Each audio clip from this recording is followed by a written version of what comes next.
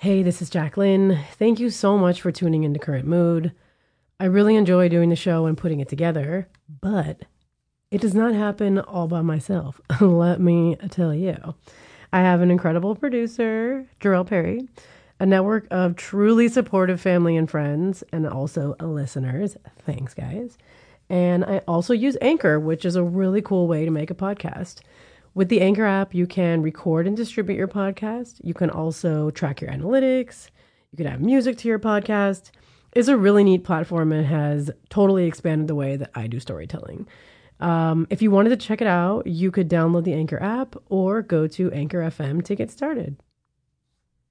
No matter what, don't forget that your voice is necessary and it's valid and it's urgent. Don't let anybody disqualify or discredit your voice.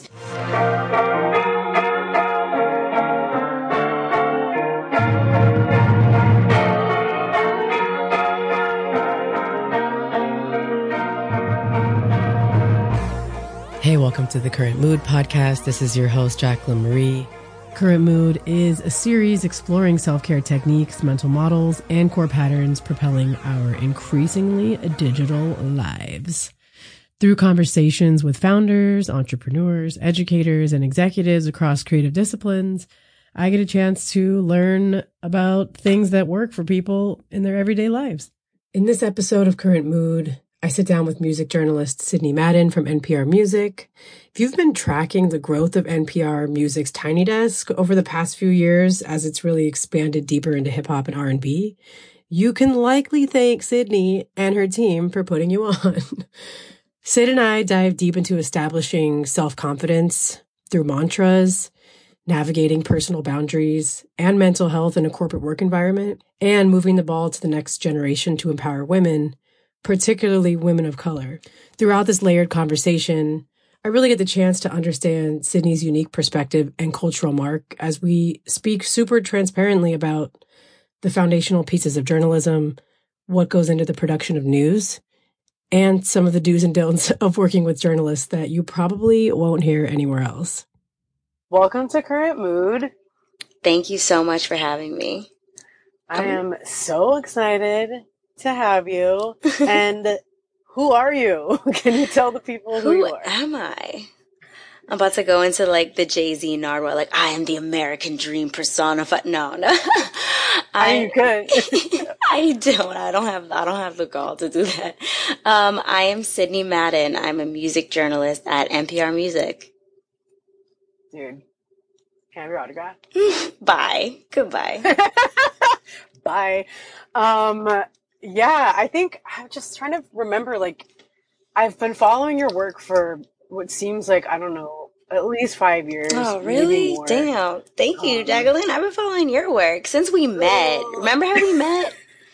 Ever since we met, I was like, damn, okay, she's one of those. I got to keep my eye on her. No. And every byline just been getting better and better. Wow. Hey, thanks. Wow, I had no idea.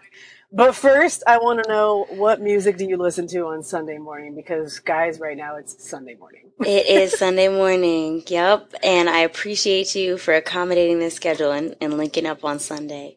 Hey, what do I listen to on Sunday morning? Well, I mean, I don't prescribe to the whole Sunday morning cleaning your house music thing. I think that's one of the worst metaphors you can put on an artist or an album or anything like that. So I'm not someone who's waking up, sweeping my floors, listening to gospel or, they always say like one of the old Kanye albums. I think it's College Dropout is the cleaning your house music, but I don't know. I hate that analogy. At one time someone said that to me at a party and I just straight up walked away from them.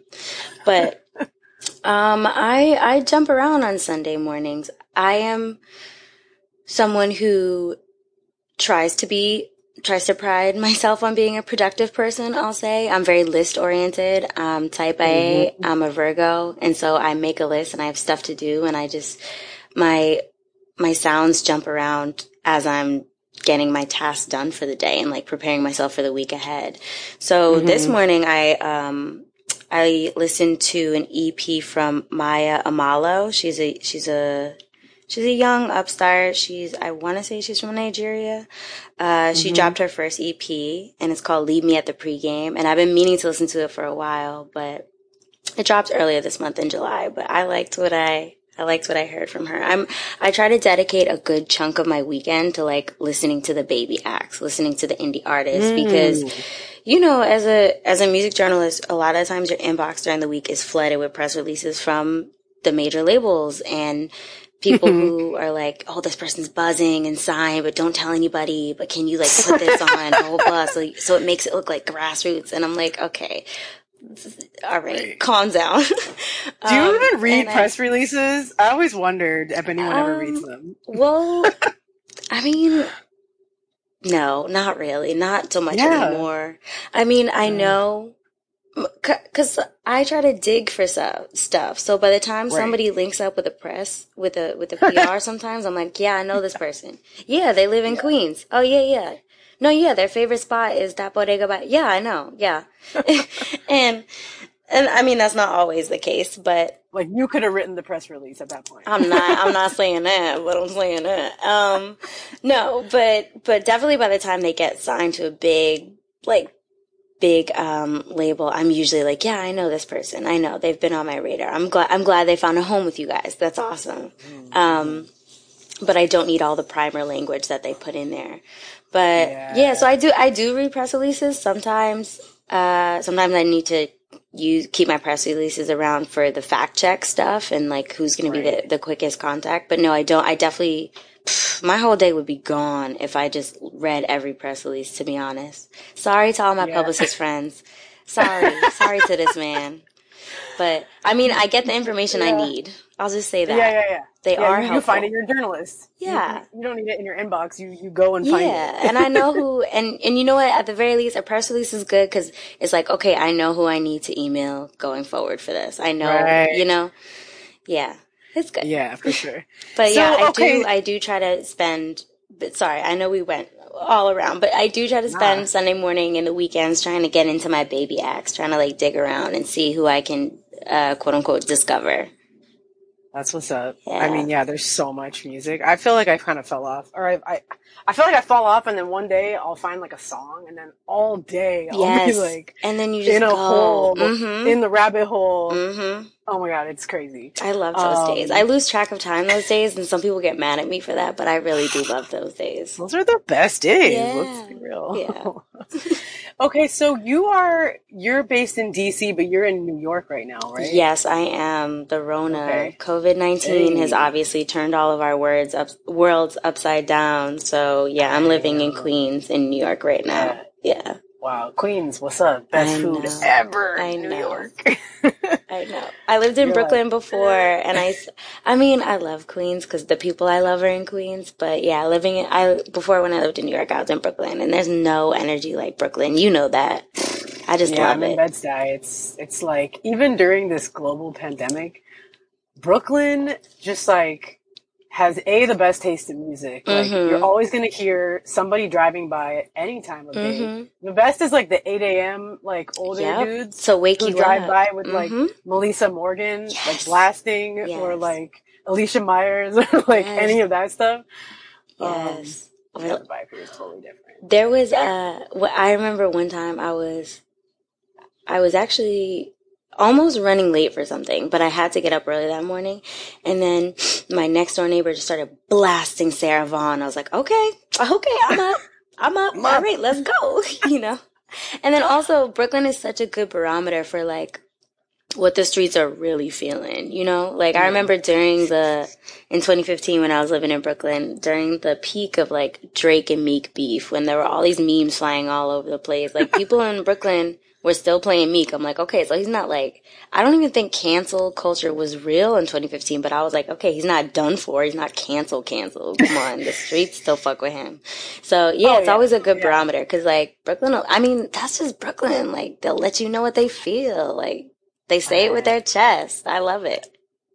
For real though, that's so true, man. It's funny because I grew up on hip hop and living in New York, like not as a student. I mean, I'm still a student of music for sure, but I mean, like the hip hop I grew up on is like it's old now, and like now I'm here where like a lot of it is from, and it's just a trip to like actually. It's the energy, yeah. Yeah. It's a trip. It's a trip to be in here. I mean, it was funny. Not funny, but I mean, like Pop Smoke is like a freaking legend here. I know. And everywhere. But like when his album dropped like a couple weeks ago or a week ago, like everyone was playing. I mean, people have been playing Pop Smoke since before, you know, when he was popping before he passed away. And it's just like people just drive by. I'm like, okay, I know. Yeah, it absolutely catapulted him for sure. I know. It's amazing to see how his music is living on, especially in this time. Like, it's being used as protest music. It's being used as like turn up music. It's still like the cookout music in the front of the brownstone. I love it. Yeah.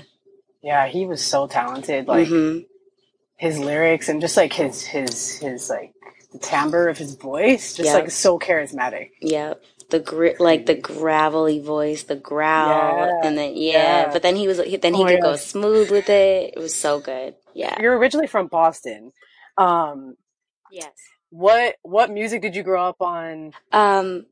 Yeah, growing up in Boston, I had a lot of musical influences, mostly because I have a small nuclear family, but everybody has such strong opinions and such decisive taste. Like, my mommy's from Jamaica, so she definitely infused us with reggae and soca and bomba and like sounds of the island super early. But she also loved Louis Armstrong because that's the music her father loved. And so we got a lot of like jazz history from her. Billie Holiday.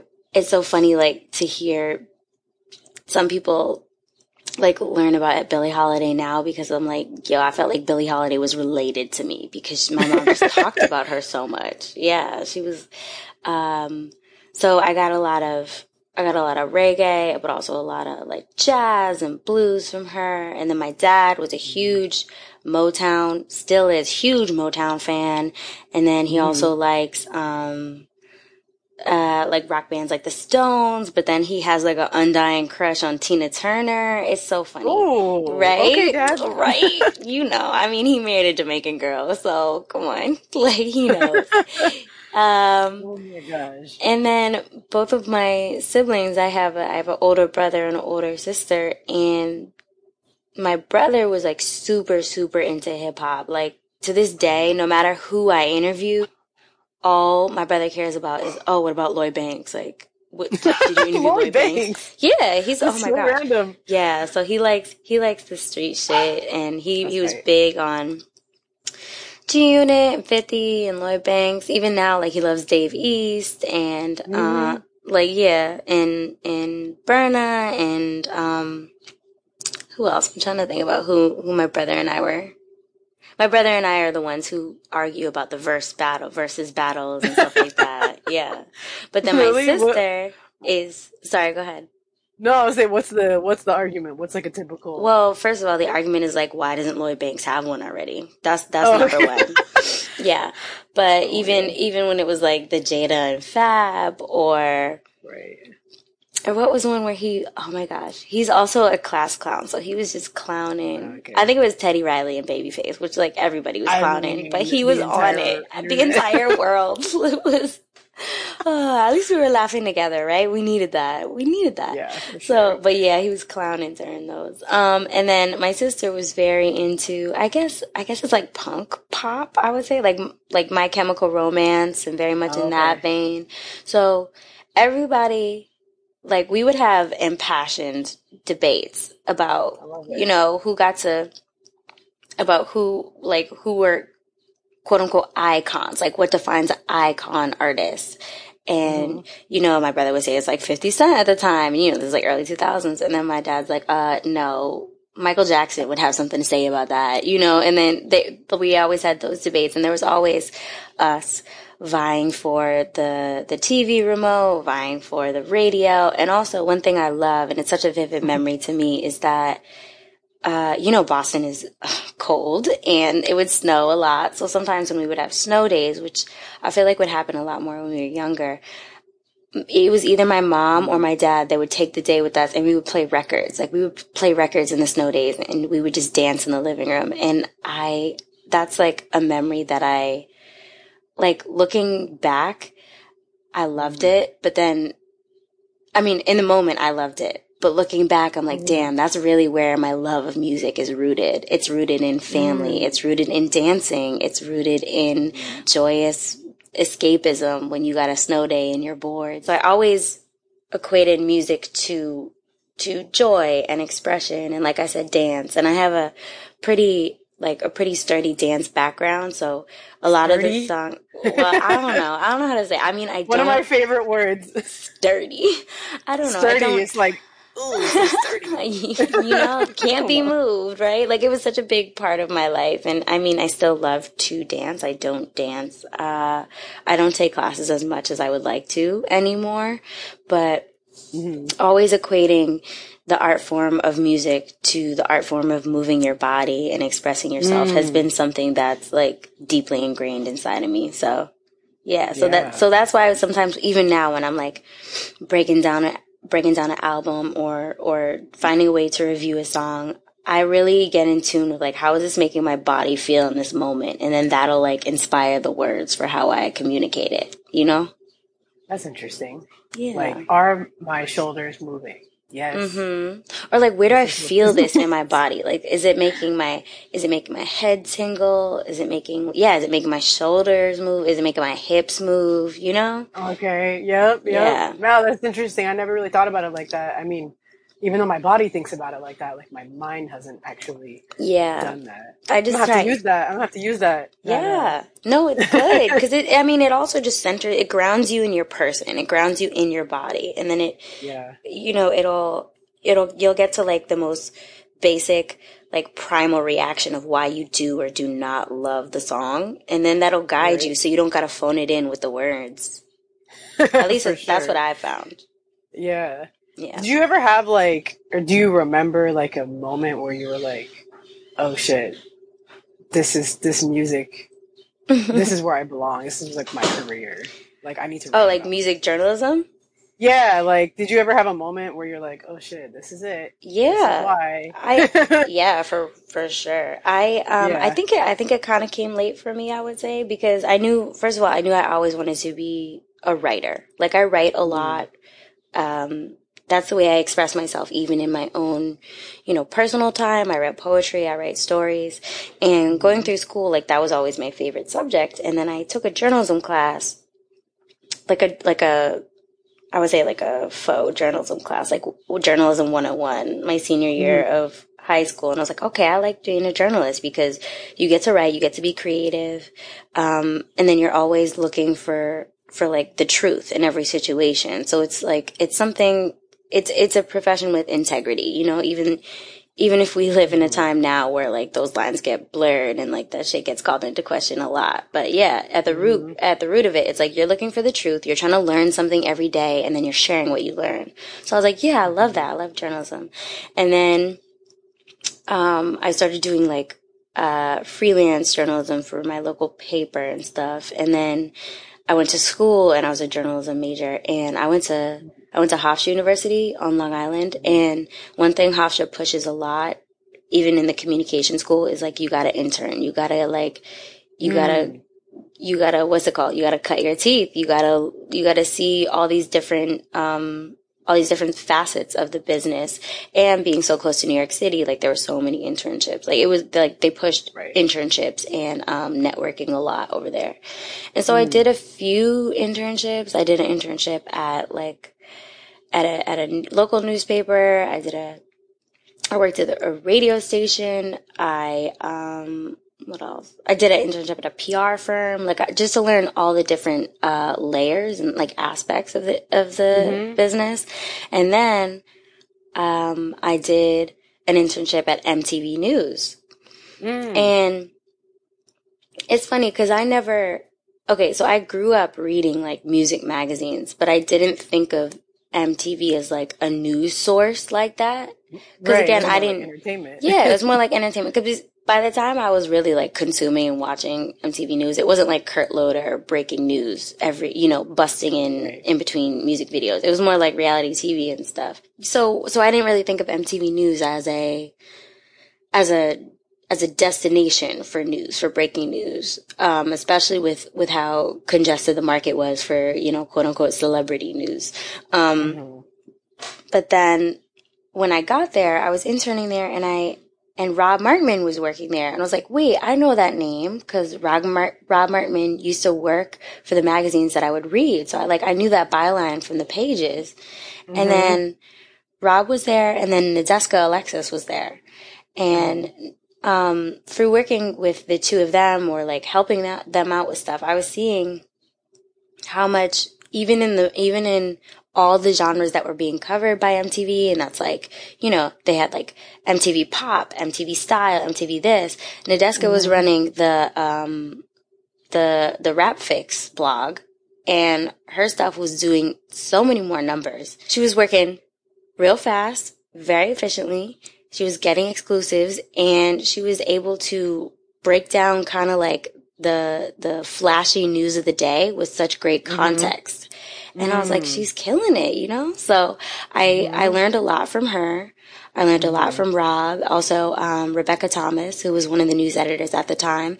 And I think I was very proactive in how I admired them. Like I was like, do you guys need help with anything? And also I had a natural love of the genre.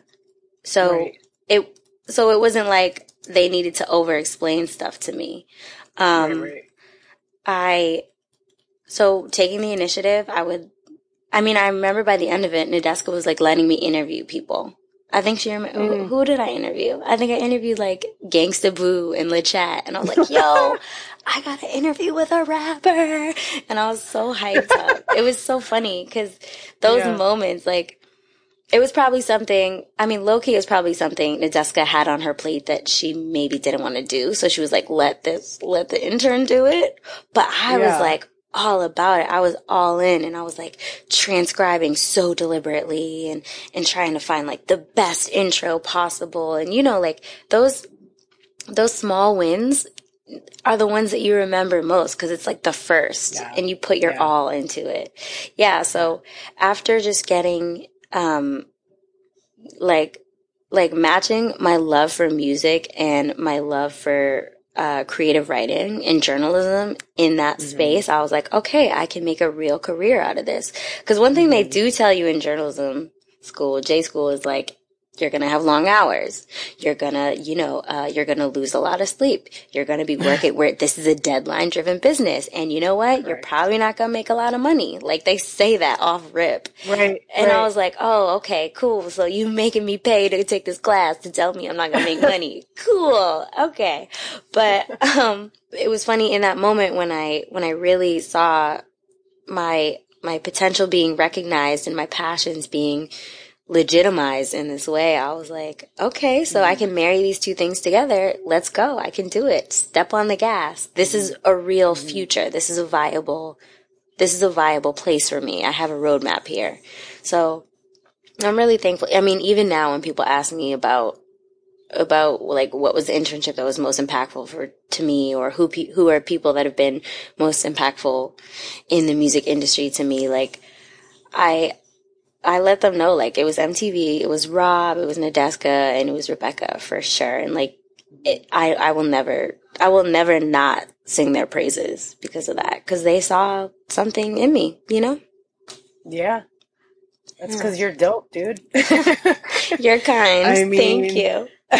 After you interned with MTV, you went on to, I know you worked at Nylon for a bit, or I think you were freelancing there. You worked at Double XL. You like built like some serious stuff there. Like tell me a little bit about that journey and then how you got to NPR. After a couple internship rounds at MTV News and MTV, I tried to get a job at Viacom after I graduated, and I thought I was like, I didn't want to be cocky, but I was like, okay, I got connects there. I can do this, And it never panned out. Like, I was going to be a PA on a show at one point, and then the show was getting ready to start, and then they called me a week before. They're like, actually, this show has been shelved. I was like, okay, great. But there were no... meant to be. I know. Because, and also just the way the industry moves, like that, I realize, like, that happens so often. I'm like, the show will be, like, greenlit for a pilot, and then they do a pilot, and then they're like, okay, let's do production, and then 2 weeks into it, they're like, oh, we need to move funds around. It's shelved. So I can't even imagine how many shows are shelved right now in there. But yeah, so it wasn't meant to be. And also I realized looking back that it would have been great for the moment, but it would have put me on a track that I didn't necessarily want to be on, because it was a PA work, and I don't want to be, I didn't want to be a production assistant or a producer in that sense. But so I did take a job at Fox News for a while because it was paying. It was a quote unquote apprenticeship, so they were supposed to guide you through the ropes of the hard news tract and right. But yeah, it's just, I'm thankful for that time because it did teach me a lot. It taught me a lot about disseminating news and what voices are and are not credible, and ways that news can be mangled and it can be twisted to mean other things. And this is before the time when we had the term fake news and stuff. So it definitely upped my game in like what is news and what is not, like what rises to the occasion of news and what doesn't. Right. And also, it was my first job out of school, and so I learned things that they don't teach you in school, like office culture, stuff like that. At Fox News, I bet that was interesting. It was, I was not there very long, but I learned a lot in a short amount of time. I think it was 2 or 3 months. And then so in and out of there. yeah, because you got to take what you learn, and then you got to be like, okay, it served me for this time. I got to move, and then I did something really scary, and I left Fox News, and I kind of like went back to the drawing board, and I'm saying it's scary because I was like fresh out of school, living in a sublet, trying to get my first apartment in New York, and not having a job. And I was like, damn, why did I do that? But I'm like, no, because I gotta get on the track that I want to be on. And I want to be a music writer. I want to be a music journalist. I know that. So I kept kind of like banging on doors at Viacom, and somebody who worked at MTV, she had a colleague who was leaving MTV for People's Choice Awards. And so she linked me up with that person. That person started giving me freelance like clips just to be a news writer. So I would work remote, and I was a news writer for People's Choice for a while. Then I started showing more initiative. So I did a couple red carpet events for People's Choice. Forgive me if I'm remembering it wrong, because so much stuff was happening at the same time that the timelines go together. But I started People's Choice, and then I would do People's Choice stuff, and then so were you working like red carpet at like the awards, doing coverage? Not like major award shows, but more like pressers for a new season of The Walking Dead or something like that. Wow, that's it. So you got like super entertainment training. Yeah, and it was hard. Like a red carpet will humble your ass. Like you're like hustling. You're hustling, and you're trying to catch their attention. And I'm a small person, so people would be like throwing elbows, and I'd have to like step out onto the carpet to get them to speak to me. So I know it looks like maybe glitzy and fun and glamorous to do a red carpet, but I've been there, and I know it's not like that. It's like you gotta really push for every question every 30 seconds. And half the time when you're asking the question, you can't even hear the response because there's so much stuff happening around you. So I did red carpets for Walking Dead, Pretty Little Liars. I remember that. The Mindy Project. Like show premieres when it was the new season, and they wanted to get clips about like what people should expect in the new season and stuff. Yeah, and I did a few press junkets. I'm trying to think of the shows now.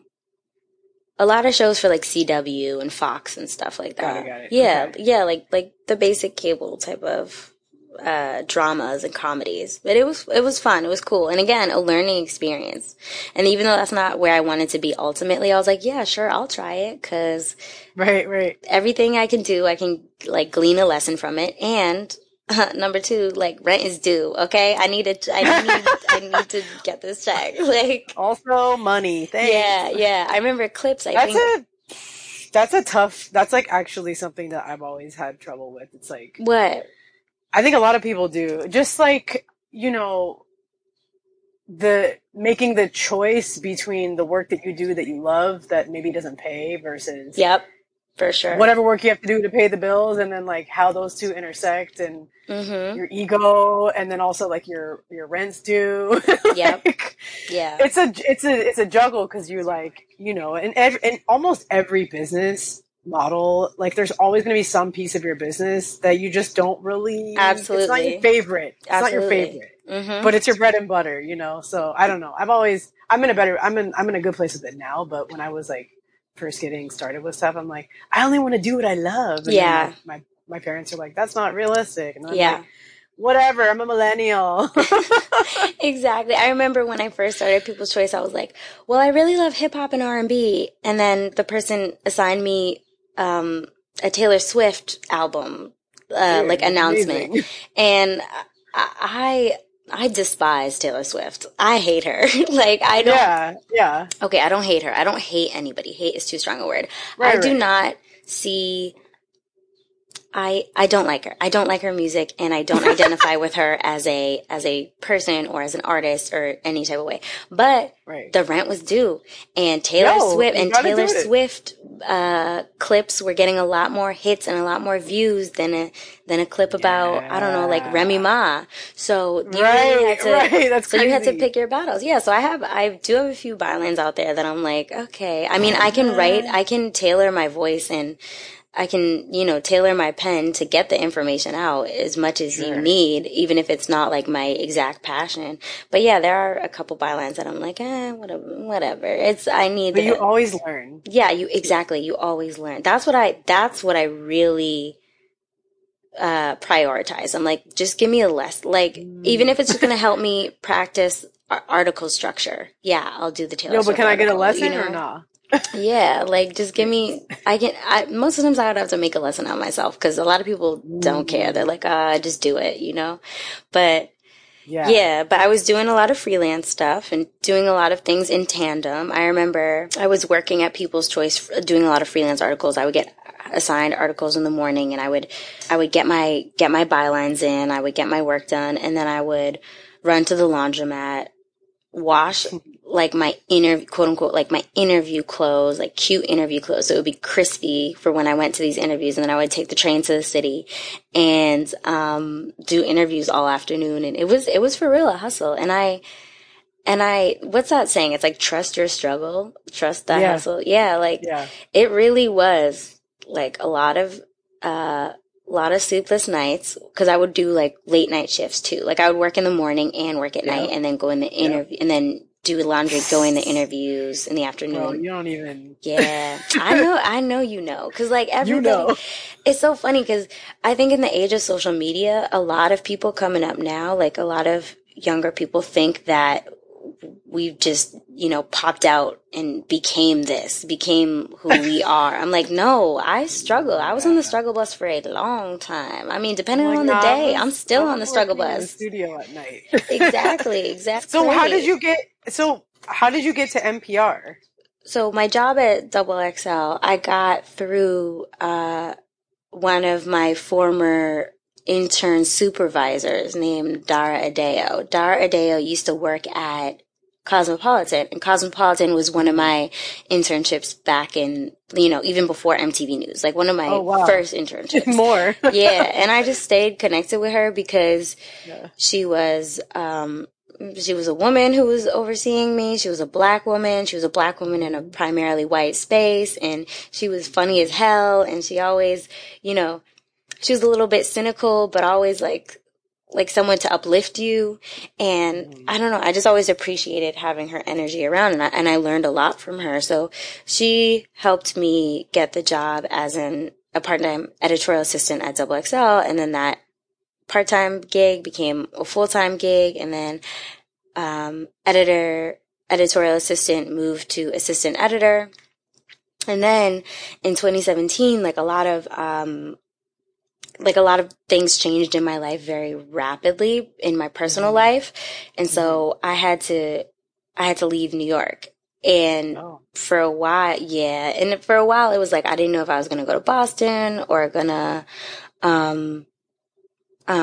go to Delaware or go to DC because I have family in those places. And then I had to go to DC. And I was like, okay, I need to find a job very quickly. Oh, so you were already in DC. It was like timelines colliding because Right. NPR was like, I was talking to NPR. I was applying for a few jobs, but I was talking to NPR. And at first, like, to be real, I didn't know if I could find my home at NPR because NPR is not really, it wasn't a destination known for hip hop and R&B like that. And I'm like, do I want to move somewhere where it's like they don't have any skin in the game in terms of music media or, you know, hip hop media, R&B media, or do I want to go in somewhere where it's literally like big fish, small pond, or vice versa? Right. And then I had to just go to DC, so I was just like, okay, yes, I'll do it. I'll just do it.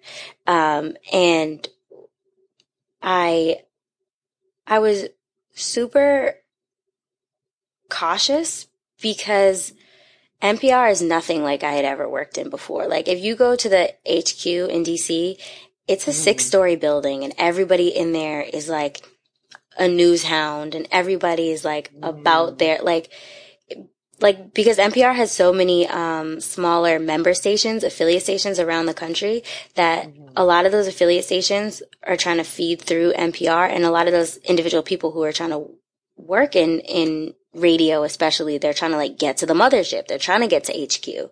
And so people revere it as like the holy grail, especially in DC, because there's like Washington Post. I know Vox has an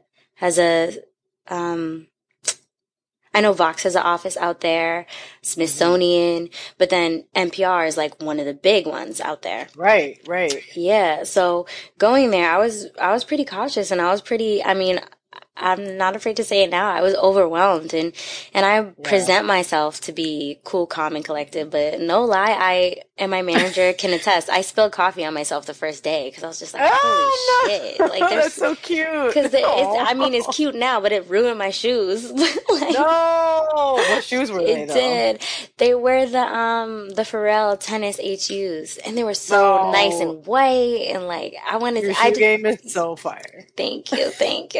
I mean, it's not really me. Low key, it's Mimi. It's Mimi from BBC who holds me down all the time. She keeps me. And then my partner Everyone's got your sources, you know. Everyone's got the sources. And also my partner is a huge sneakerhead and a babe head, so okay. you know, it kind of rubs off. But anyway, but going to NPR, I knew that I would be able to make a space for myself. That's the one thing I did know that reassured me, because, like I said, they weren't really known as a destination for hip hop and R&B coverage, and it's kind of like the R&B that they did showcase at the time. And this is no shade to them. It was like one type of hip hop. It was, you know, what would you call like conscious? Well, it was like what you would call conscious hip hop. You know, yeah, like backpacker shit. Yes. Oh, and like even like a sliver of backpack rap only. You know. Yeah. I think the only place where there was ever kind of like a diversified hip hop sound or representation was on Microphone Check with Franny Kelly.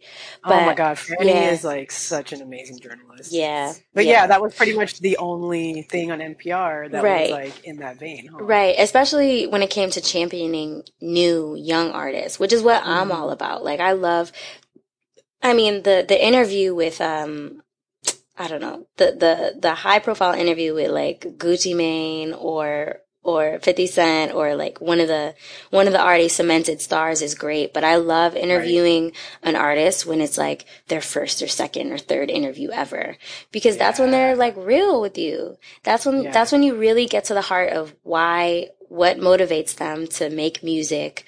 What is their like protagonist in their music? What is the antagonistic, variables in their music? That's when they're like the most, I don't want to say the most honest, because I've interviewed some, I guess, like higher profile people who've been very honest, but it's like they're the most like happy to be there. They're the most happy to talk, you know? It's like pure. It's like a pure energy. Exactly. You know. Yeah. And also they can look back, you know, when they do blow up, if and when, they can look back at that interview and like they can track their own progress, and like sometimes they'll still like remember you, you know, and they're like, yo, you gave me my first interview. And it's a nice feeling to help an artist like get their message out there, I'll say, especially when they're new. So that was a big thing that I really pushed for when I came to NPR. And whether that be, seems like it's been working pretty well. I mean, some days, sometimes, I don't know. So I came on as an editor. So what part of my job was to digitize when music news or an artist does an interview with one of our marquee shows, which is All Things Considered, Morning Edition, or the weekend counterparts of those shows. And so say it was like, and sometimes it would be an artist way, way out of my purview, but I just had to learn who they were super quickly. And then, you know, make the best edited version of the digital stories possible. So I'm trying to think of, that's cool. Yeah. So one thing I will say is, coming to NPR Music, it definitely diversified my palette. Like there are some artists that I know now and that I will check for that I never used to listen to, like Boy Genius, which is Phoebe Bridgers, Julian Baker and Lucy Dacus. Like they're the trio that they're each, you know, they each have their own respective careers. But when they formed Boy Genius, I was like, okay, all right, I fuck with them. And then, who else have I started to get into more? Like Mitski. I never would have checked for Mitski if it hadn't been for NPR Music, and if it hadn't been for my colleagues who were like so vocal about her and what she represents in her respective genre. So yeah, it's been a steep learning curve, but again, I'm always about challenging myself. I'm always about challenging norms. I'm always about pushing artists who you wouldn't normally think of as a quote unquote hip hop star or R&B star or pop star. And even coming to NPR, even though my job was to work on those digital builds, I guess I'm like an overachiever, because I'm like, that's not all I'm going to do. So I started producing Tiny Desk, and I started pushing to do more reported pieces on air. And yeah, I've been able to parlay it into some really great moments for younger artists and really great moments of synergy for the culture, you know, like talking about the music selection on Insecure is something that NPR Music wouldn't have normally done, but we worked really hard on it. And so that interview moment was really great. Or shadowing an artist who's literally like, who I would say a couple years ago was a virtual unknown in the R&B space, and shadowing her for a year while she works on her debut album that she's releasing independently, and just like putting that belief in an artist. Cause you know, like to greenlight a feature like that, you gotta believe in the artist. And so pushing narratives on NPR has been pushing new narratives, pushing narratives you wouldn't normally see on NPR has been a big thing for me.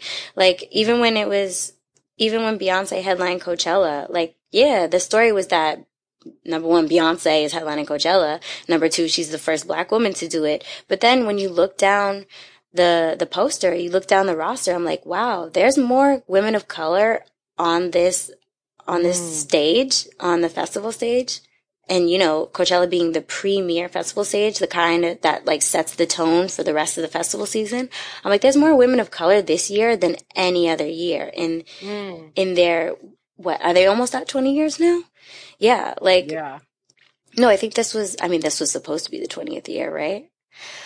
So even just to look for those patterns and those trends and those changes in the industry and bring that to the forefront, that's been a big initiative for me and a big challenge, for me personally that I've been trying to always push. And yeah, like I said, even at Tiny Desk, change what a quote unquote tiny desk artist is. Like, there are obviously parameters of Tiny Desk. Like, you can't have, there's no voice modification. There's no auto tune allowed. Live instrumentation is always prioritized any way they can. So a lot of times that either whether before my time, whether it scared off a hip hop artist or whether people just didn't think a hip hop artist could shine in that space. Like, there weren't as many hip hop acts, especially with not the schedule and the normalcy that there are now. So yeah, we've had Freddie Gibbs and Madlib. We have had Megan Thee Stallion. We've had No Name, Saba, Boz. Who are some other ones?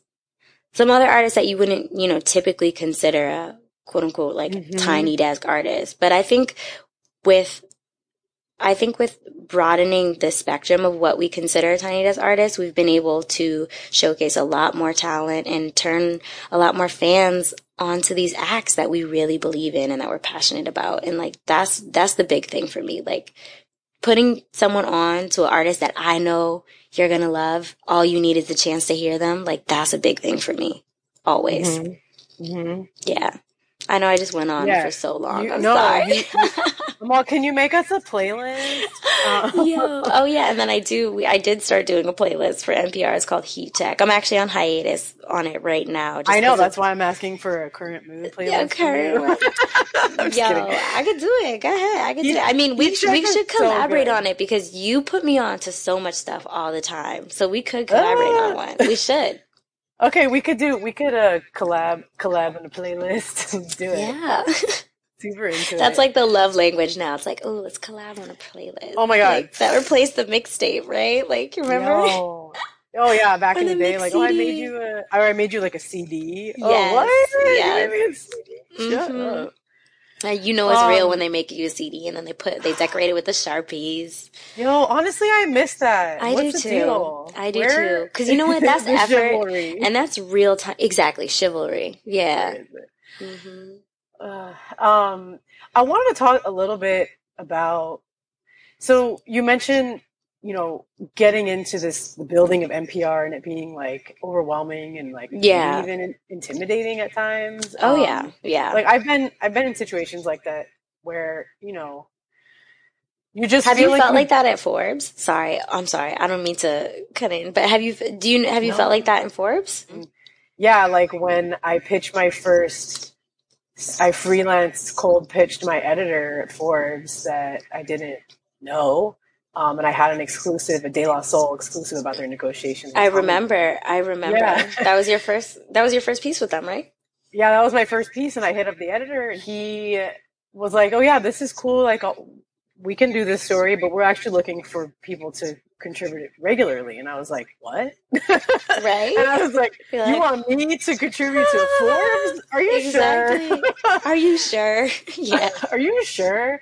But then, you know, then you get in the door and you're like, oh, like, you actually really need this perspective because you don't have it and you don't have access to it. Yeah. So I think the value in, you know, like a niche perspective or kind of, you know, more of like what's happening on the street level, a lot of bigger organizations are grappling with and, you know, coming to terms with and even making changes. For sure. Like at an organization like NPR, which in my mind is like the holy grail of music news and like honest music news and honest just cultural news. Like, how has it felt like fitting your personal energy like into those spaces? It's my personal energy. I mean, it comes in waves. Like your identity and like who you are. Yeah. Like how have you like fit into those spaces or made your own place in them? Well, like I said, it was definitely a shock and a totally different atmosphere, because going from Double XL, everybody knows about hip hop. We talk about hip hop all day long. We debate hip hop all day long. We're all listening to the same things. We, the morning meeting is all about like what we were listening to on the train and what, like you said, what is word on the street? Like what is happening? Cause we're all 10 toes down in it. Like we love it. We consume it. It's our lives.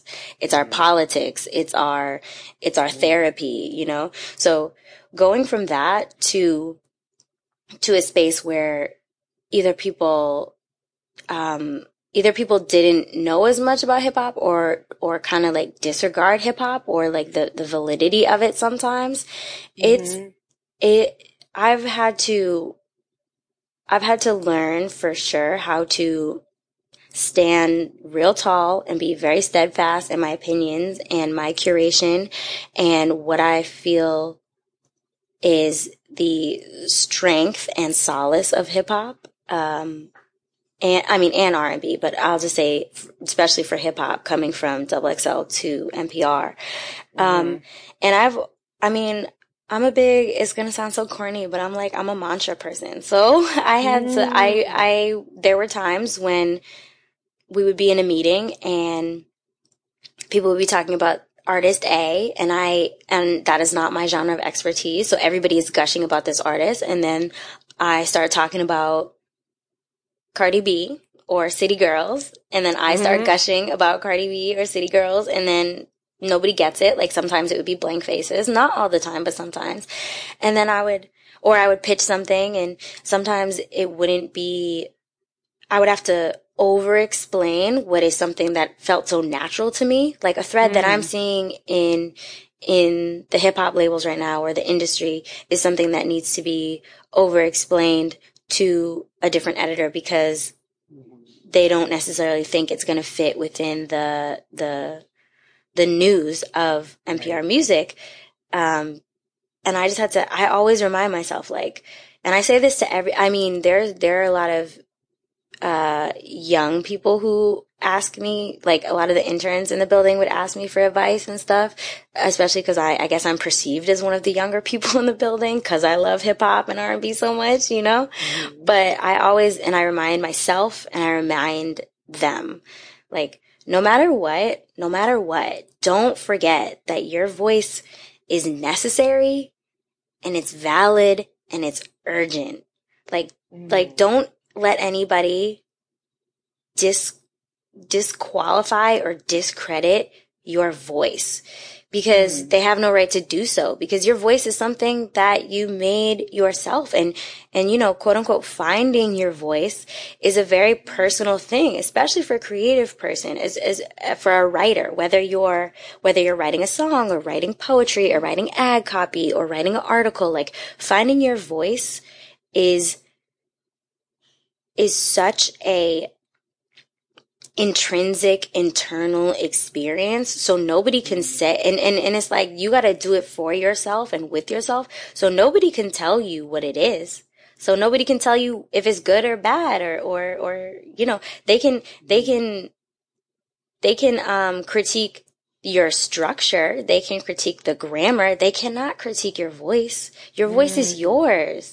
And I say this too, like, okay, you may not be an expert in everything, but you're an expert in your own experience, okay? Because nobody has lived the life you live. So don't let anybody take that away from you or try to take that away from you. Working in spaces where I am sometimes the only woman, sometimes the only woman of color, sometimes the only Black woman, sometimes the only young Black woman, I've had to really check in with myself and remember, like, yo, your voice is so needed here. It's something that they need. And so don't forget that the validity of your perspective, because nobody has that. And like, that's your power. Yo, I need a t-shirt with all of that on it. The entire for verse, real. bro. No, for real. Like, I want to say, like, the whole first year I was there, I would say it I would say it to myself in the mirror in the morning. I'm like, your voice is valid. Your voice is needed here. Don't forget that. Like, I would say that to myself. Yeah. Yeah. Wow. Yeah. So when you got into NPR, and even when you've been in other spaces where you were not of the majority. Like, how do you kind of, practice like your self-care and your mantras and stuff, like when you're in the midst and inside of these environments? Well, one thing I've noticed more in working in like the office structure in corporate America is, a lot of people are timid, and I am not a timid person. I'm a pretty direct person. And so I really believe that corporate America fosters passive aggressive behavior. Like you know how, I mean, sure. even in email culture, like, per my last email, or what's some other email jargon that I truly do not say circling back, bro. Oh my God, circling back. Just circling back. Or you know what? I love when people say it because I know what it means. I know like the context for it, but when people be like, I'm not getting clarity on this, please advise. When they say please advise, I'm like, yo, but please advise. That's a phone call at that point. Exactly. Or let's take this offline. Right. This whole email culture and Slack culture and stuff, it fosters passive aggressive behavior, and it fosters all of this weird jargon. So you gotta say please advise rather than miss me with that shit, And I am not someone who says please advise in an email or per my last email. I say, what's good? What's up? What's the word on this? Hey, is this going to happen? Be real with me. Yeah. I say that in an email. And some people appreciate that directness, and some people are intimidated by that directness. One time somebody said like, oh my God, you're so scary. I love it. And I'm like, I'm not scary. I'm just persistent. Scary. I'm direct. I'm persistent and direct. And you know what? It's effective. And it is, and I just got my answer, didn't I? Right. Yeah, like you get your answer if you ask the real question that you want to ask, not the tiptoe around type of shit. And so I hate when we go in meetings and it's like tiptoeing around the real question or the real dilemma, or not making the action plan getting out of the meeting. Like, I hate leaving a meeting and not knowing what was the resolution, or not knowing like what was the plan of action. So when I go, must know. Yeah, like and maybe that's just my type A, or maybe that's just, like I said, like I'm not into fostering indecision and fostering passive aggressiveness. One thing I did learn from a little like brown bag lunch with someone who talked about office culture is women, I mean, and you know this, I think everybody knows this, is like women use so many exclamation points in their emails because they don't want to seem like too harsh, right? And women tend to say sorry a lot in emails. So those are two things that I like excommunicated from my email etiquette. Like I do not say sorry. I say, thank you for your patience with me. Yo, I read that somewhere, and I do the same thing now. I don't know where I read that. Yeah. I mean, because sometimes I am not the fastest person to follow up on email, and anybody who does email with me or is even close in my life knows like I'm not even the fastest text back person sometimes. Mm-hmm. But like we all have a lot going on, and I think if you just acknowledge that you were a little late with your response, but you acknowledge that someone was patient with you in there, like that gives them it keeps the onus on you to keep the communication going, but it also acknowledges like their humanity in that moment. So it's like, thank you for your patience with me. Thank you for acknowledging my work schedule or my timeline for this. And then, sometimes if it's like really late, I will say like, apologies on the delay or something. And I really truly do not, I am not a big like exclamation point user in my emails. I think I will use one at most, and I have to know you to use it. Like, I'll be like, hi, Jack. Just to get back to your original question. When I'm in those spaces and some people have already, mentally shut off, or like they're not listening to me, I'm like, that's okay, because it's not for you. Like, I know who it's for. I know who I'm writing for, who I'm producing this Tiny Desk for, who I'm making this report for, who I'm pushing this artist for. And I am my demographic. And,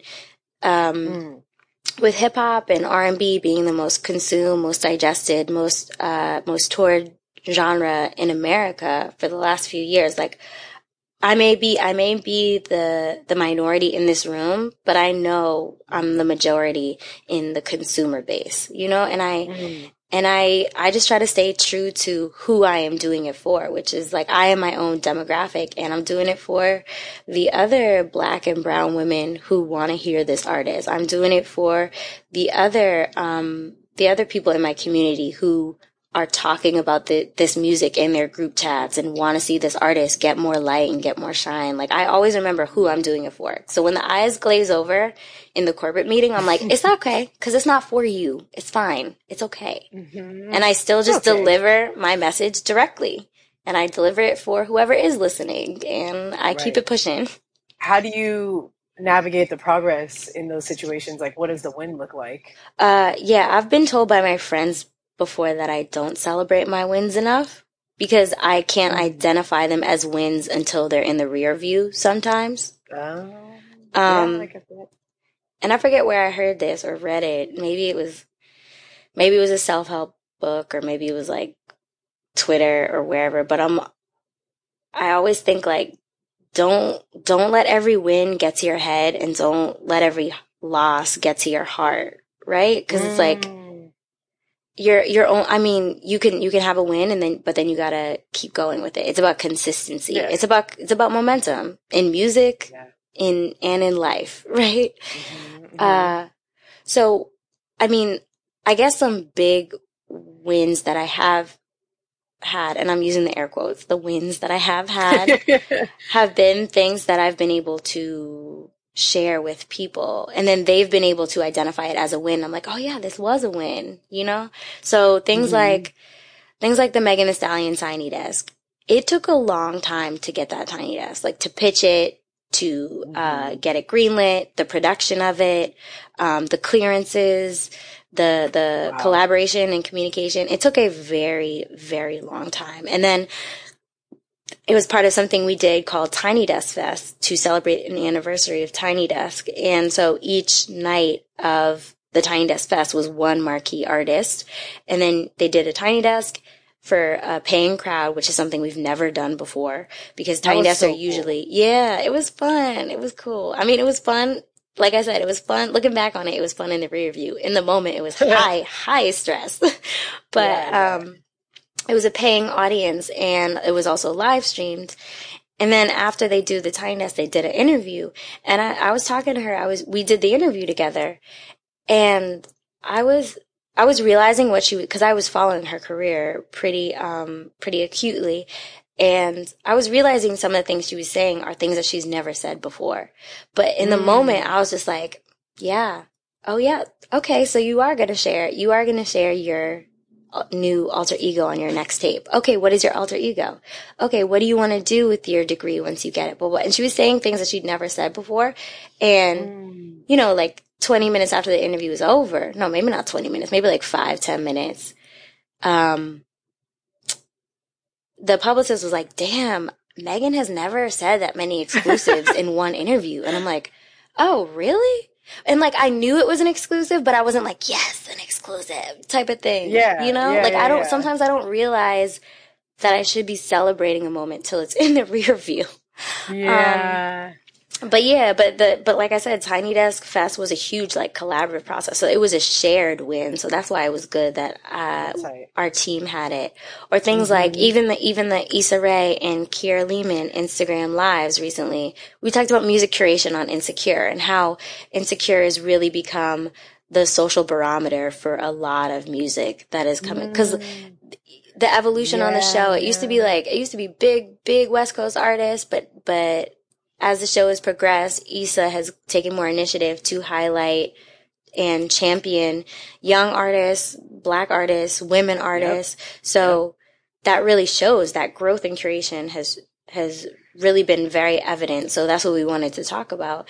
And even that, like, it was really cool, the Instagram live, but I was stressing in the moment because really? I'm not really big on, I don't know how to do Instagram live like that. And also, you killed it. You Thank were total you. natural. I Thank was you like, so much. I would be so nervous. She doesn't even look nervous. I was sweating in my little jumpsuit, trust me. But the Oh my God. conversation was good, and after the fact, like other publications picked it up, and I'm like, oh, okay, cool, cool. 'Cause Yes. yeah, so sometimes like I said, I don't realize my wins until somebody points it out to me or it's in the rear Right. view, but when they do come, like they're not every day, and I think a lot of people, like I said before, with social media, people only see the end result. They don't see Right. the weeks of emails and phone calls and, quote unquote, Yeah. taking it offline and like the Right. snarkiness and the back and forth and the compromise and the collaboration. They see the Yeah. end result, which is great because that's what you want them to see, but they don't take into account the hard work. So And the like, can you send me this JPEG at these dimensions, please? After all that. exactly, Like the exactly. stupid shit like that. Yeah, and it's like, can you extend the social clip by 5 seconds and put Oh this my God. logo here? Thanks. And they're like, that's a small, it's a quick question, but that's a whole another batch of work for somebody. So I'm like, oh, okay, sure, cool, Yeah. cool, cool. Yeah. Yeah, I mean, all those little last minute things. There are things that I feel, as a music journalist too, like you come to chase those moments, like you chase that high of Mm. those moments, but sometimes I don't realize them. To be honest, Yeah. yeah. Yeah. I mean, what do you feel like your personal storytelling mission is? My storytelling mission. Ooh, that's a good question. I know it's a lot, huh? It's a lot. It's a heavy question, Jacqueline. I know. Um, I mean, when you think about telling stories in different, through poetry, through music writing, through, producing even, helping to produce a Tiny Desk or yeah, whatever story you're yeah. putting together, like, what's the through line for you? Like, why do you do it? To have people be heard and to give them a space to speak their truth, whether Mm-hmm. no matter what art form they choose to do it through, like whether they can't find the words in person, so they put it in a song, or they create a visual piece of art, or they create a dance or a poem about it. I mean, I work in the music space, so yeah, it's definitely about giving people who wouldn't normally be considered in certain spaces, give them the space to Mm-hmm. be heard and to tell their truth. Like I said at the top of this, like the thing I love most about journalism in general, at its core, it's about learning the truth and then disseminating it. It's about sharing the truth, sharing what you learn. Mm-hmm. And it's for holding people accountable, and it's for exploring the what ifs, the alternatives to Mm-hmm. the way things are, and it's for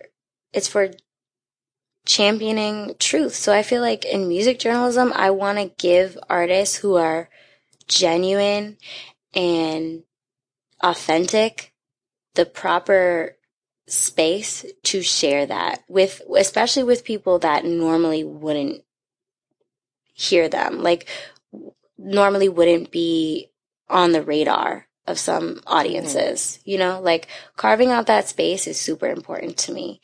And because I know for the artists that I choose to work with, I know how much work they put into their music and to put into, like I said, finding their voice, finding their own story and sharing their own story.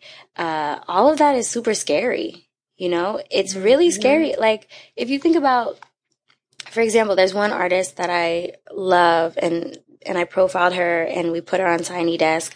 Her name is Ravina, Mm-hmm. and she's a South Asian artist. She works in the R&B space. And her music is, uh, some people describe it as like very touchy-feely, floaty. It's like, it's very light R&B. But then when you Mm-hmm. hear her voice, there's so much control and power in her voice. And then when you break down what she's saying, like a lot of her first album was about overcoming a sexual assault. And so there's so much power in the progression of her album because it's about her slow, like the assault is not the main thing. It's getting back her strength. That's the main message of the album, and that flips the power dynamic because you don't want, because sometimes people see, let's say, the assault as the climactic moment and then everything else is after. She's like, no, the assault is not the climactic moment. Me getting back to who I am and loving myself as a whole person, that's the climactic moment. Like, that's the win of this. So, giving an artist, I know, it's a great album. It's a great album. And that's why I was like, yo, I need to do everything I can to like push this, because she didn't have a big machine behind her at the time. Like, she has solid management and solid PR, but she's not one of those people who's like, I'm getting bombarded press releases about, you know? So I'm like, I want to champion a voice who is really doing something and saying something with authenticity in their music and telling their truth. I think that's super important, because I mean, R&B and hip hop, it wasn't always regarded as like highbrow, upper echelon art forms, right? So people's narratives in it were not regarded as such, right? They weren't regarded with such care and dignity. So I really feel like it's important to give artists their space to do that now, you know? We're just getting to the point where people are seeing that hip hop is protest music. Is that synonymous? Right. I'm just like, yo, hip hop at its core has always been protest music. Whether you're talking about like, I don't know, emo rap or trap or conscious rap, like whether there's someone's rapping about the shit that's happening on their street corner, or like some nihilistic idea of like making it out the hood and stuff. It's like, it's all protest music at its core. And it's all like, I mean, this gets into the podcast that I'm working on right now, but yeah, like people are just now getting hip to the through lines that are so like that they come so naturally to us, you know, like covering this. So I want to give as much space and as much sense of place to these art forms and to these artists that I can, and always do it with integrity. Right. And I think you have succeeded and will continue to do so. I'm trying. Again, I have to remind myself all the time to do it like that, because you can get bogged down with the bullshit super easy. Yeah, I mean, having integrity is, I don't know. I think where we are right now in terms of the entire world, integrity is something maybe hard to come by. Oh yeah, and like people think they can rewrite the rules of journalism, and I'm like, okay, I mean, in terms of things like implicit bias and cultural bias and stuff like that, I'm definitely for rewriting those rules and where and the roots of where those rules come in journalism. But I'm someone who, like, I never, like, when a publicist asked me to do certain things in order to get an exclusive and like compromise my integrity to do so, like, hey, can you email me the questions beforehand so I can vet them? I'm like, no, that's not an interview then. Like, that's not an interview. That's called a press release. Like, come on. Like, let's be real. Wow, yeah, that's so true. And again, I'm the one who says it to them directly, and then they get all flustered, and then they're like, okay, well, let me talk to the artist. And I've lost interviews sometimes because I refuse to email questions beforehand, or I refuse to do certain things. But I'm like, nah, at the end of the day, like, if it's going to be a real piece, I have to do it with integrity. And if I'm not going to do it with integrity, exactly. Yeah. Wow. Yeah. That's interesting. The email questions, I never actually Has that happened to you? Oh yeah. Oh my God. Well, because I've been on both sides. Like, I was a publicist for a long time. Yes. Oh yes, I remember. And would you do that though? Would you do the email thing? You know, it really depends on what the story is and who the client is. Like, if it's an artist, if it's for music stuff, absolutely not. If, like, now that I'm on the other side of it, and even before, you know, like, before I was doing a lot of stuff in music, I was working in the tech space. And yeah, that's why you have those kinds of like media compos, and I do those a little bit more now because I write about the intersection of music and tech. Like, you know, some of that stuff is like pretty crucial for legal, like numbers and stuff like that. Yes. So sometimes I'll like give them a heads up, like, here's like the thing I want to ask about, but I never say exactly, and I don't do email interviews unless it's like 3 questions and I'm asking 5 people the same 3 questions. Exactly. Unless you're putting together, unless you're putting together something like a what's it called? Like a composite piece or a slideshow or doing a fact check. Yeah, I get that. But yeah, I've had times where like some pretty high profile people, they're like, what is this interview about? Can you just email me the questions and then we'll get on the phone? I'm like, You're like, it's no. NPR music. What do you think it's about, fool? Yeah. Yeah. I don't know. And like I said, I've lost some of those opportunities because I don't want to compromise my integrity. But I'm like, that's a bullet that I'll bite. I'm fine with that. Like, it's okay. I really love that you're like so strict about that, because I think it's easy to become more flexible in this kind of like media ecosystem. Yeah, especially with how fast everything moves. Yeah. It's so fast, and like you get like one like there's so many variables too, and I don't think people understand that like producing news is like it's a production act. Yeah. It's not just like this is the news and this is how it came. It's like, no, there was a publicist, there was a graphic designer, there was an editor, there was a writer, there was like, an interview, like, there's like a lot that goes into it. And if you miss like one piece or the timing's off or you get one piece of information wrong, like one word, literally a word can change an entire narrative. Yep. Yeah. The production of news is a real thing. There's a couple things that you mentioned. I would say like your interest in helping to move the ball to the next generation. Yeah.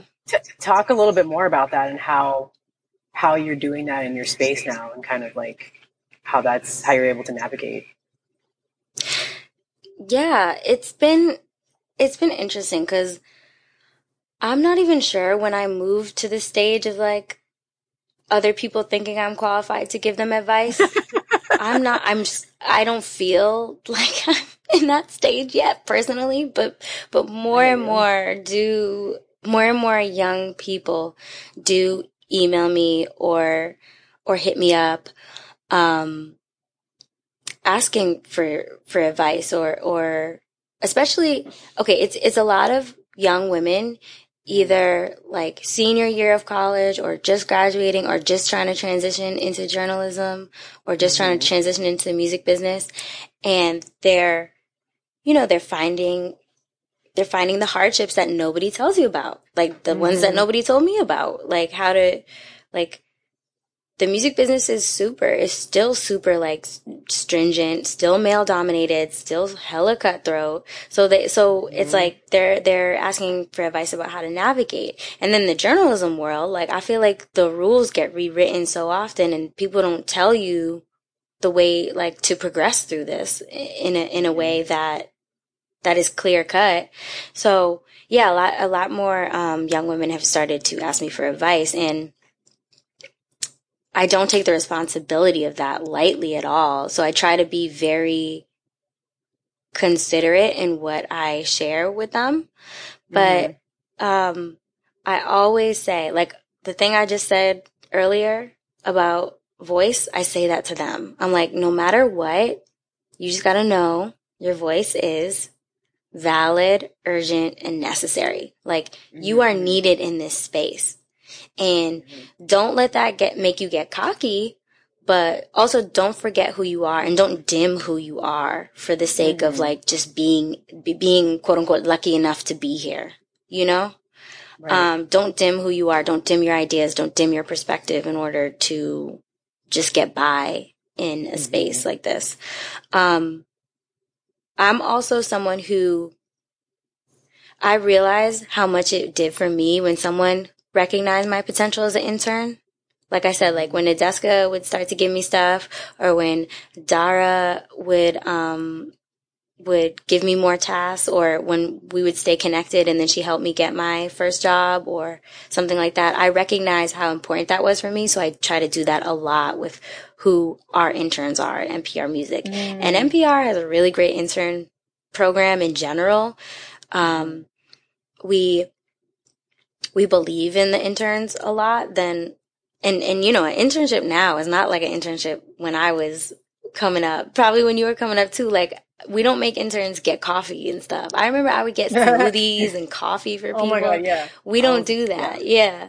And I'm happy to see that NPR doesn't do that. And I feel like if I see somebody's potential, I I am all for like maximizing it. I'm like, yo, you have 3 or 4 months to make an impression. I see that you want this. I see that you have good ideas. I see that you're taking initiative. Here, do this, do this, do this. And I'll like incrementally give people more responsibility. And there's some people who've gone through our internship program, at least when I was there, who have gone on to do great things. Like Stephanie Fernandez was one of our first interns, and she was really big on like covering the reggaeton tip and the like exploding Latinx market. And so she took initiative, and like by the end of her internship, it was like her beat. And I'm like, okay, that's good. Amazing. Yeah. And she was a great writer. Same thing. I could say the same thing for like Emily Abshire, Kat Zhang, who's now over at Pitchfork. Emily Abshire works at NPR. She doesn't work in the music department, but she still contributes to the music department.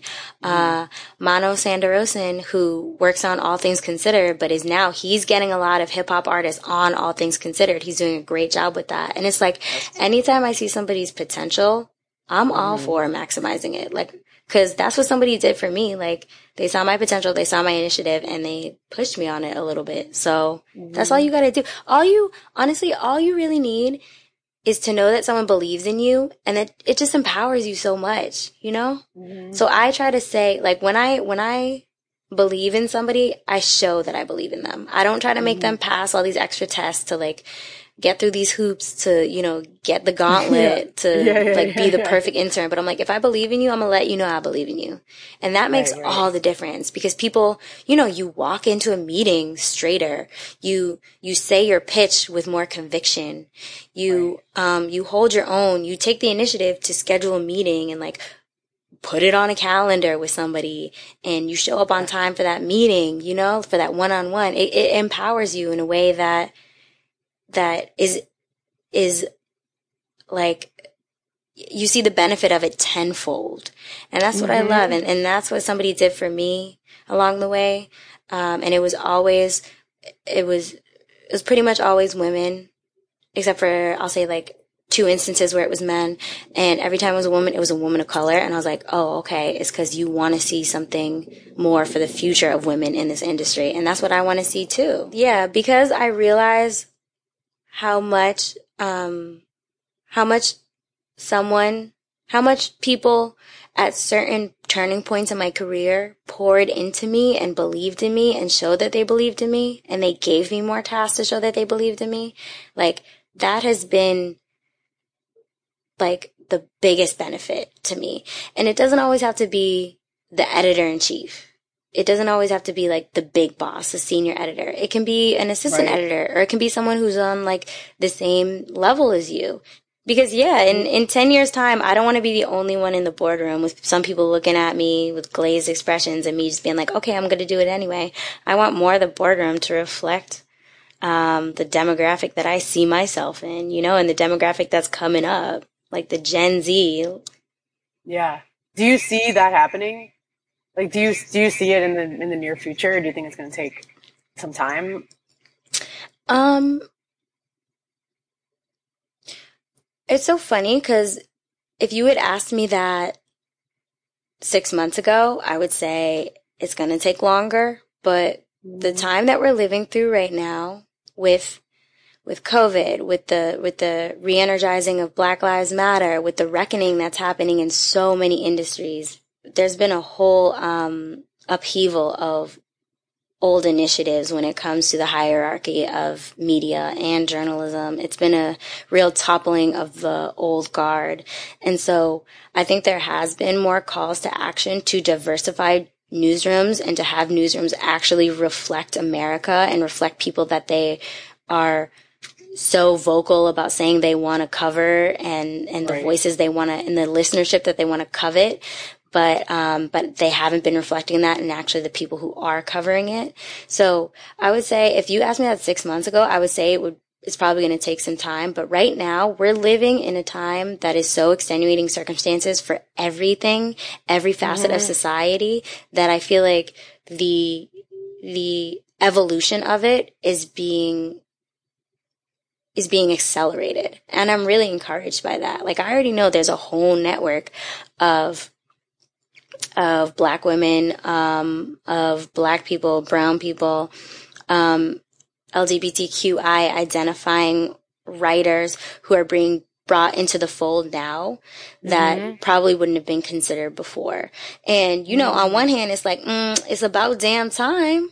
But on the other hand, it's like, okay, now we're here. Now that you're really trying to make amends, like, is this allyship performative, and is it going to be for 2 weeks, or is it going to have long-term effects? And I will say, from some of the things that I know are happening privately, behind closed doors, and not so much on the Twitter sphere, that I can say in our camp, like, it's definitely changing, and it's changing more rapidly than I would expect. And it's something that I am encouraged by.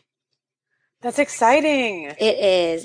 And I'm excited. Like I said, you could be of two minds about it. You could be like, well, you know, y'all should have been doing this, like I said, however many years ago. Or you could be like, okay, we're here now. These are the changes that we want to make. Like, be in the moment and move forward together. Yeah.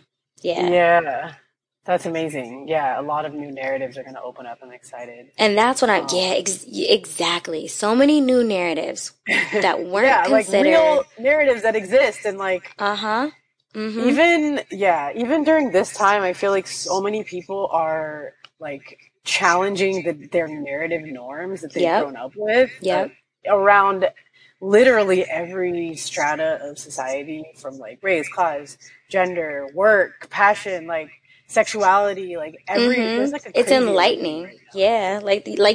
People joke about a cultural reset. Like, this is for real cultural reset.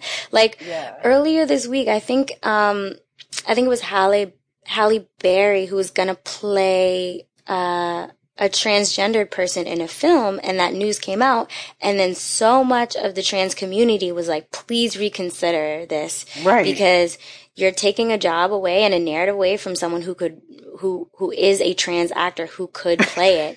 And after a few days, and sometimes you feel like social media chatter doesn't get anywhere, but it's really fostering change. Like, I think it was a few days later, she was like, okay, I'm not going to play this role. I'm going to fall back, and I'm going to let somebody else take this role. And it's like, I think we're considering more than we ever have before. It's not just like yes or no. And like, there's no more shrugging your shoulders and it is what it is. And like, oh, that's the way the game goes type of thing. You can change, you can shift paradigms, you can shift conversation, you can start and kill conversation. You can dead whole organizations if you want to, because your voice is there. Yeah, it's happening. We are really we're living through a reckoning in, as you said, every strata of society. And